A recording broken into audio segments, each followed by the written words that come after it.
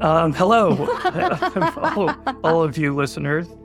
I am Charles Feldman, and the other person laughing on the other end of this, the other microphone there is... My name is Ela Edgar, and we're here for Trust on Purpose. At least I think that's what we're here for. I don't know. I think we are. Yeah, I think we are. We haven't actually done one of these recordings for a little while. We took a long hiatus, so we're just figuring out getting our rhythm back here. Yeah. How do we do this again? Oh, it's that button, not the... okay, good. Good. Anyway, we thank you for listening. And today we want to talk about when people become defensive and the impact that has on trust. And specifically for you coaches and consultants and maybe even facilitators out there, we want to focus this episode on when defensiveness shows up in the coach-client or facilitator-clients or consultant-client relationship and what that can do to trust, and maybe how we as coaches and consultants and facilitators can get out of that, pull out of that nosedive and get back on track. So are you ready to jump into this one, Ela? Let's do it. We're going to start with a story that comes from a ways back in my coaching career. I had a client who had left a position that she was doing well at, but kind of getting bored with. She had taken a job in the same field, but taken a step up.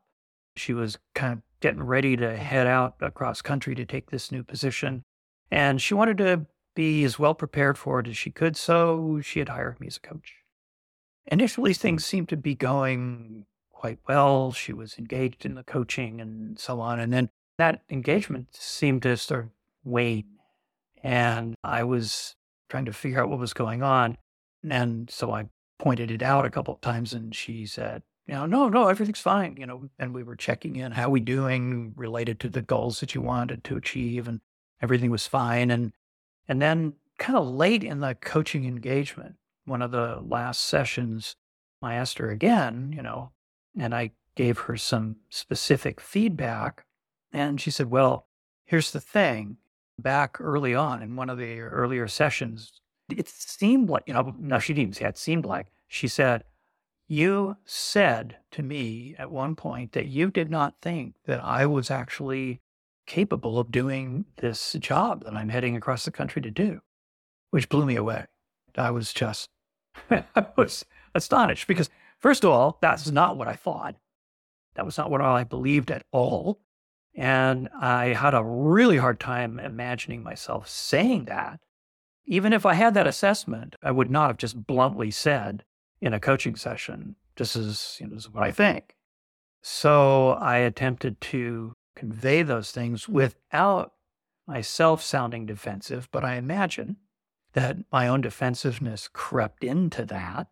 So there's two pieces to this that I think we want to explore here is one, managing my own defensiveness and what that might have done to her trust in me, but also her defensiveness and where it came from and how it affected her trust. So now that I've told you this little story here, what do you think? What are some thoughts that are up for you? As I was listening to you tell this story, I was putting myself actually in her shoes and trying to envision what that might feel like. And I feel, again, I'm not her, so I'm imagining that I would be committed to being right. That I've heard you say that, you did say it, and my defensiveness would be about defending my rightness and proving that you did say it. And that I think I would get stuck there. Mm. And without, pausing and reflecting and unpacking this, which could have happened later in the coaching or a different part of the conversation. But I think in the moment, I would have been really committed to being right. No, actually, Charles, you did say that. Here's how you said it. Here's how it landed on me. And I'm going to sit here in my rightness and defend it. Wow. And so then where do you go from there?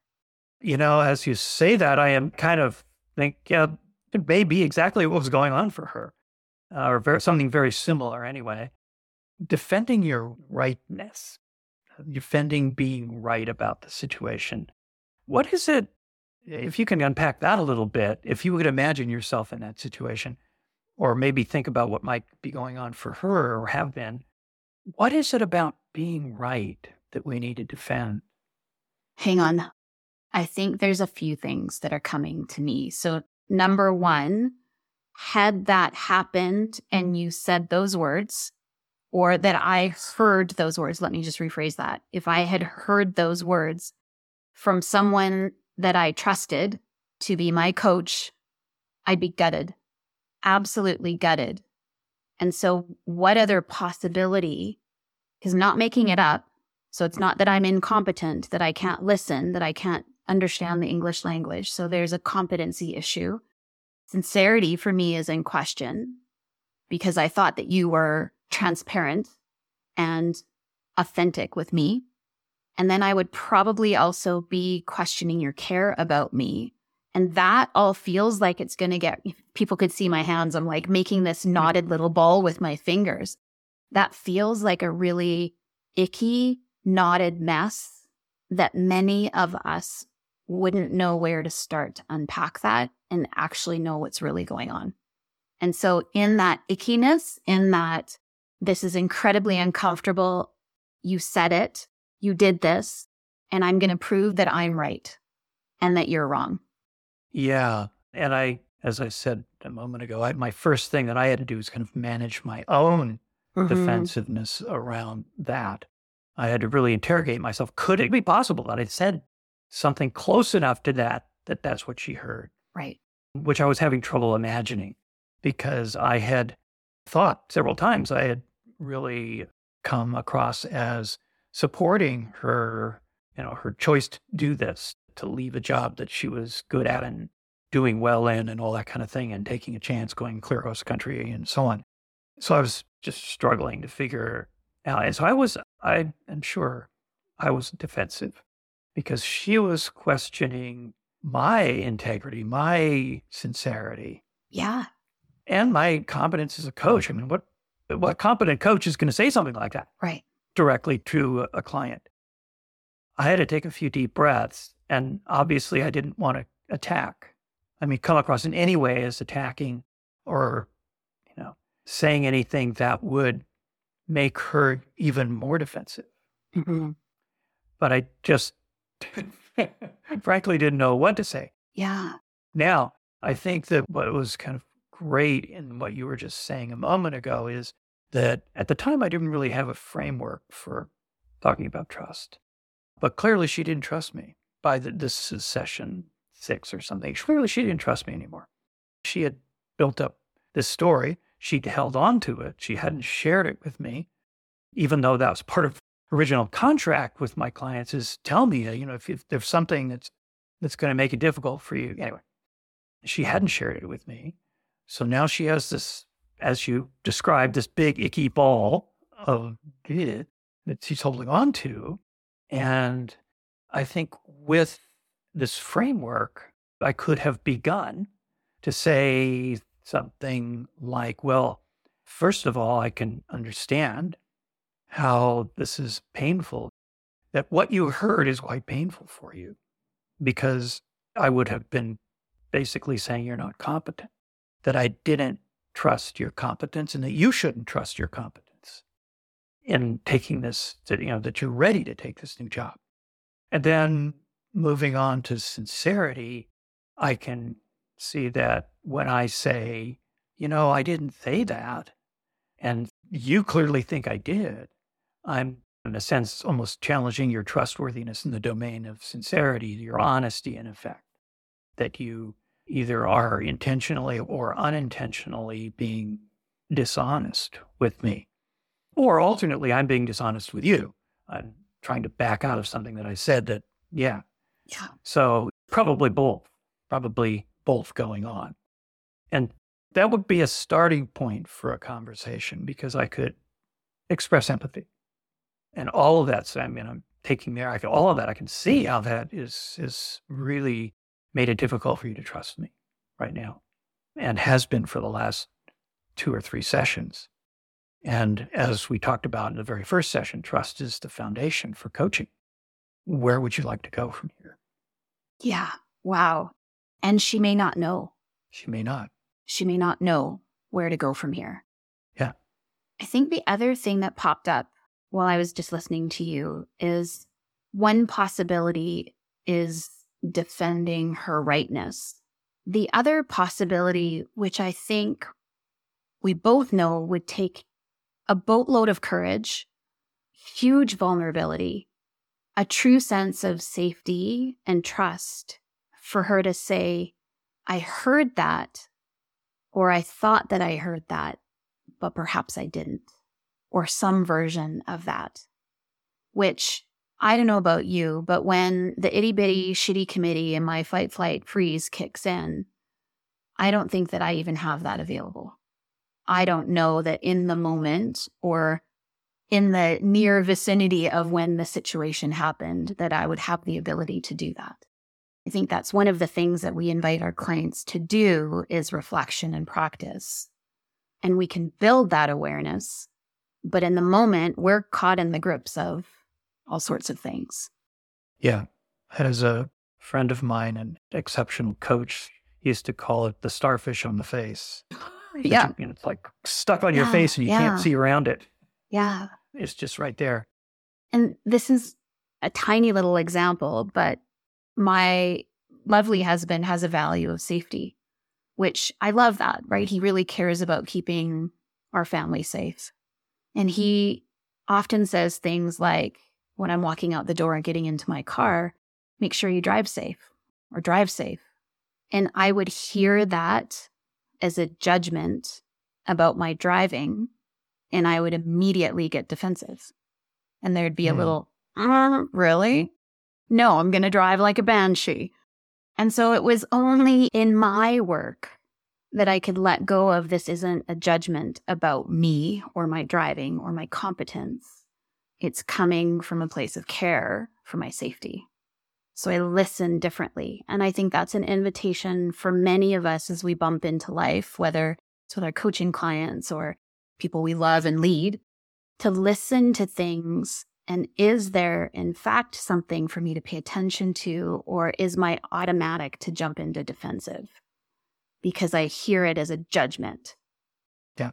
And I think that actually is going to be one that we can take up on a separate episode when we talk about working with our clients around their own defensiveness in their relationships with the people they work with, because that happens a lot. Mm-hmm. Those little things. And, once the first one happens, then we hear more and more, we hear that. So more and more you heard, once you made that assessment that, he's questioning my competence as a driver. Right. Then anything else that's even vaguely connected to that, you'd hear as, another jab at my driving or my competence or whatever. Right. And so similar to your client, I was very committed to proving him wrong. But I also, and I kind of retelling this story after so many years, because I really haven't talked about it. I talked about it with a coach that I knew a long time ago after this happened. But one thing that occurs to me now as I'm telling it is that I had, as a coach, I think I had not paid enough attention to trust building with my client, that she did not feel safe to say right away, hey, what did I hear? Or maybe if she heard something and as between sessions, she thought, what was that I heard? Did he say that she didn't just bring it up in the next session and have a conversation about it? She didn't feel sufficiently safe. So she continued to play along, as a client. She pretended to be a client and went through the motions, but she wasn't really working after that. She wasn't being a client, being a coachee. And that I think was to some fairly great degree my failure to have built a safe container. So it's worth me unpacking that for myself, although I think that I haven't had anything like that happen for a long time. Still, I think it's important for me to pay attention to how I and us as coaches actually build that safe container from the beginning, Mhm. which starts with our coaching agreement, our contracting, which Yeah. goes beyond an agreement. There's a lot of other pieces to contracting, and Yeah. it should be done continuously, really. We should be continuously contracting with our client around what we're talking about and how we're talking about it and where we're going, all those things. So yeah, somewhere along the line, I must have missed some of that with this particular client. It brings to mind something that I've more recently added into my agreements, whether they're consulting or facilitation or coaching, is when things go off the rails, what's our commitment to each other to putting them back on track, and how will we do that? So there could be little tiny bumps and snags to full-on dumpster fires and everything in between. But it's, saying it again, I know I've shared this one so many times, dig the well before you're thirsty. We may encounter a bump, we may encounter a dumpster fire. If either of those happen, how are we going to take care of this together? And talking about it while things are okay and really digging into here's how we want to navigate it, here's what we'll do to each other or with each other, here's how we'll communicate, here's how we'll take care of it, which I think can apply to so many relationships now, new, or, hey, we've worked together for a while and I realize we haven't talked about this, or team, we're newly formed, or mergers, acquisitions, all sorts of things have changed. Let's pause here and figure out how can we do this together so that if that does happen, we're more prepared and more tooled to fix it together, to rectify it together. What's the word I used with you earlier? Not fix it, resolve it. Resolve it, yes. Resolve it. Yeah. And thank you for sharing that. That's a very well-spoken description of that piece of building the container, whether it's with an individual client or a team or a group of people that we're working with. I know, having worked with you with a team, that you talk about it as creating us as part of it. But that's an important part of the creating us is what's our commitment? And that's wonderful. I love that language. What's our commitment to each other? So can we go back to that particular situation? And were you able to resolve what happened? I don't think I was able to truly resolve it with her. She said that she wanted to continue through the last 2 sessions. She seemed to be relatively present and engaged in the process. We ended what I now wish I would have said was, okay, so here we're in this, and what's your commitment? What's my commitment? My commitment to you is, and I think I did do a version of that, but it probably wasn't as clear and coherent as what you just said. And it wasn't maybe as invitational to her as it could have been. But I think however this worked out, she did do the last couple of sessions and seemed to get something out of them. So I don't know whether she backed off. And we didn't ever go back and talk about that, which is also, and I'm looking at it thinking, oh man, there was some work for me because I did do actually some of that work. Like, what happened? Why didn't I even bring it up again? But we left, I guess we both sort of tacitly decided to let sleeping dog fly and moved on with the last couple of sessions of coaching. And she paid me for the full engagement. And she presumably went on. I really didn't hear from her after that. She wasn't a client whom I've kept in touch with. Some I have, and in this case, I didn't. And she didn't keep in touch with me, but I'm assuming that she was going to do a fine job. In fact, at the end, the last couple of sessions, she was in her new job. So she was there, and it seemed like she was getting her feet on the ground pretty well, which I had. Yeah. I didn't have any question about her doing. Yeah. Yeah. That was the irony about that whole thing, is I knew she'd be able to hit the ground running with these folks. What happened with you after? How did this affect you? How did you take care of yourself? It really kind of made me question. It kind of threw me for a loop. Yeah. Because, as I said, I didn't build the container well. Or maybe I built it kind of well to start with, but I didn't maintain it or something such that she did not feel safe enough. to come to address stuff with me.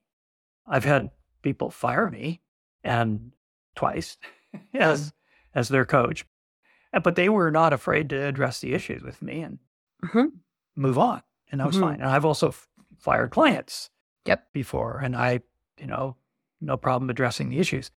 But in this case, there was no safety for her, not enough. And that really threw me for a loop that had happened, where it had gone down that way. And so I did talk to a person that I, at the time, was kind of working with as my coach, and still do from time to time when I'm screwing up or think I'm screwing up or need to work through something. Help! I'm making a mess of things here. No, I usually go to my coach before I make a mess of things, when I'm able to start digging the well before I get thirsty, before you fall into the well.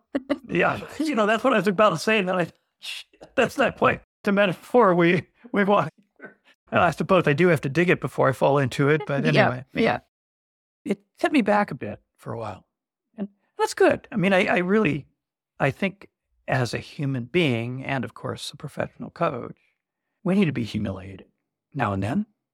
Humbled, maybe is the better way to talk. Humbled by our own failings, having them sort of reflected back at us in our clients or from our clients, as well as other people sometimes. In that sense, that was valuable for me. And it took me a little while to begin to see the value in it and work with it, as has some of the other big humbling moments in my career. Just listening to a talk by David White yesterday, where he was talking about that. How, as whatever our career is, his is a poet, whatever our career is, those moments when we're humbled are a treasure. In that sense, it was a good thing that happened, because it allowed me to reflect on some things that I clearly hadn't reflected on before. I'm thinking of one recently where there wasn't defensiveness, but I felt dismissed. Ooh. And that was while I was standing in front of a room facilitating, and I noticed behavior at one of the tables, and it felt very dismissive. Like there was an entirely different conversation going on. These are the stories that entirely different conversation. They're not interested. I've not presented anything of value. And my immediate reaction is to shrink and become small. And I could feel it happening, like in real time. And in my body, I was like, oh shit, oh shit, oh shit. Because we were only maybe halfway through the allotted time. And I'm not sure I'm quite ready to say that was a treasure and a gift, but it was a really interesting experience for me to catch it, notice it. I think I still did shrink and go a bit smaller, but I didn't let it get really bad. I didn't let it to continue to make me smaller and smaller and smaller and smaller. I was able to nip it. I didn't go back to full shining brightness for sure. Sparkles and rainbows didn't suddenly appear again. But it was an interestingly uncomfortable place for me to be, to hold that and to be in it and to feel it. And it feels super shitty. It feels super shitty. Yeah. Now, it happened probably about a month ago. It's interesting because I have reflected and thought about that situation again and how much of it I made up. Or that I read behaviors to mean something that's not actually what they meant. And so, out of curiosity, did you try to do anything that verified in any way your assessment that they were not paying attention, didn't care, or weren't interested? Not in the moment. One of the table participants, when she left at the end of the session, came and spoke with me and gave some, I'm going to say, cursory feedback. That was good. Thank you for. But she did stop to say something. She didn't have to. But in that moment, I was still in my smallness and hearing that as, oh, she's just giving me a platitude. doesn't really mean anything, Yeah, right? I could hear that cursory feedback. Yes. Yeah. Yeah. Yeah. I think it's an interesting place to take a look at either our own defensiveness or others' defensiveness. And are we reading the behaviors? Are we making up stories about the behaviors? Well, and I could see where if your defensiveness had gotten the better of you and you had been the kind of person whose best defense is an attack, a good attack, that you could have said something snarky or sarcastic or whatever and really brought up their defensiveness, which is, of course, not good to be useful for anybody. Yeah. Not good. But yeah, defensiveness definitely gets in the way of trust, no matter how you think about it, because we're defending something. And we're essentially, if you go back to the definition of trust that we use, it's risking making something I value vulnerable to someone else's actions. And so I'm defending whatever it is that I value in that moment by distrusting and invoking for myself those behaviors that I always go back to, my distrust behavior repertoire. I'll just pull this piece of armor out of the closet and put it on and I'll clam up. Or, you kind of make yourself small. As I was saying earlier before we started recording here, that I tend to do something sort of similar. I just leave the room mentally and don't stay engaged. So what we need to do is think about it as, okay, that person over there, whatever's going on with them, they're defending something important around themselves. What am I defending? Oh, I'm defending my sense of self-worth. I'm defending my sense of the good coach that I am, my good coach persona here, or whatever it is. And when I start doing that, immediately the behavior that comes up from me, out of me, looks suspicious, looks untrustworthy to the other person or the other people. And the same goes with whatever they're doing to defend themselves. So the whole distrust cycle can go downwards really fast. And the only way that we could save it, keep that from happening, is self-awareness. Well, self-awareness, self-compassion, empathy, and compassion for the other. Yeah. Because it's unlikely that the other person, or very possible the other person doesn't have the tools to do that. So we're going to need to have the tools ourselves as coaches, as consultants, as facilitators, to be able to call it for ourselves and move in a different direction. Shift out of our unconscious, habitual, defensive behavior, whatever it is. So why don't we, unless you have anything else on this particular topic, go ahead. I was just going to say, even those of us that do this for a living, we still mess up. Like, this isn't something that we can just automatically pull out of our toolbox every single time and get it right. And so I think I love the look on your face. Yeah. Yes. Why not? Right. I think, as we talk about this, is that remember that we're all human and that none of us is a rock star every single day. And we get the beautiful gift of do-overs when we need to. We can take some pause and self-reflection in whatever way, shape, or form we can. And that really, at the end of the day, can we show up and just be human every day? Yeah, I think that's beautiful. That's well said. Yeah. Well, I'm going to thank our listeners out there. And possibly the next session we do, we'll take a look at how, as coaches and consultants and facilitators, we can help our clients deal with their defensiveness towards each other, which is, it starts with us because we have to build sufficient trust with them to actually be able to do anything in that domain. And then once we have, how do we do it? What can we do? What can we bring to them? I think that'll be a great one. Okay, good. As always, Ela, thank you very much. We'll see you next time.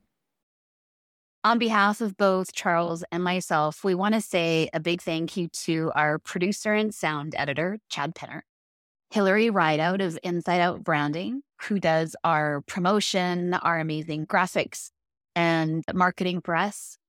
And our theme music was composed by Jonas Smith. If you have any questions or comments for us about the podcast, if you have a trust-related situation, that you'd like us to take up in one of our episodes, we'd love to hear from you at trust@trustonpurpose.org. And we'd also like to thank you, our listeners. Take care and keep building trust on purpose. Until next time. Until next time.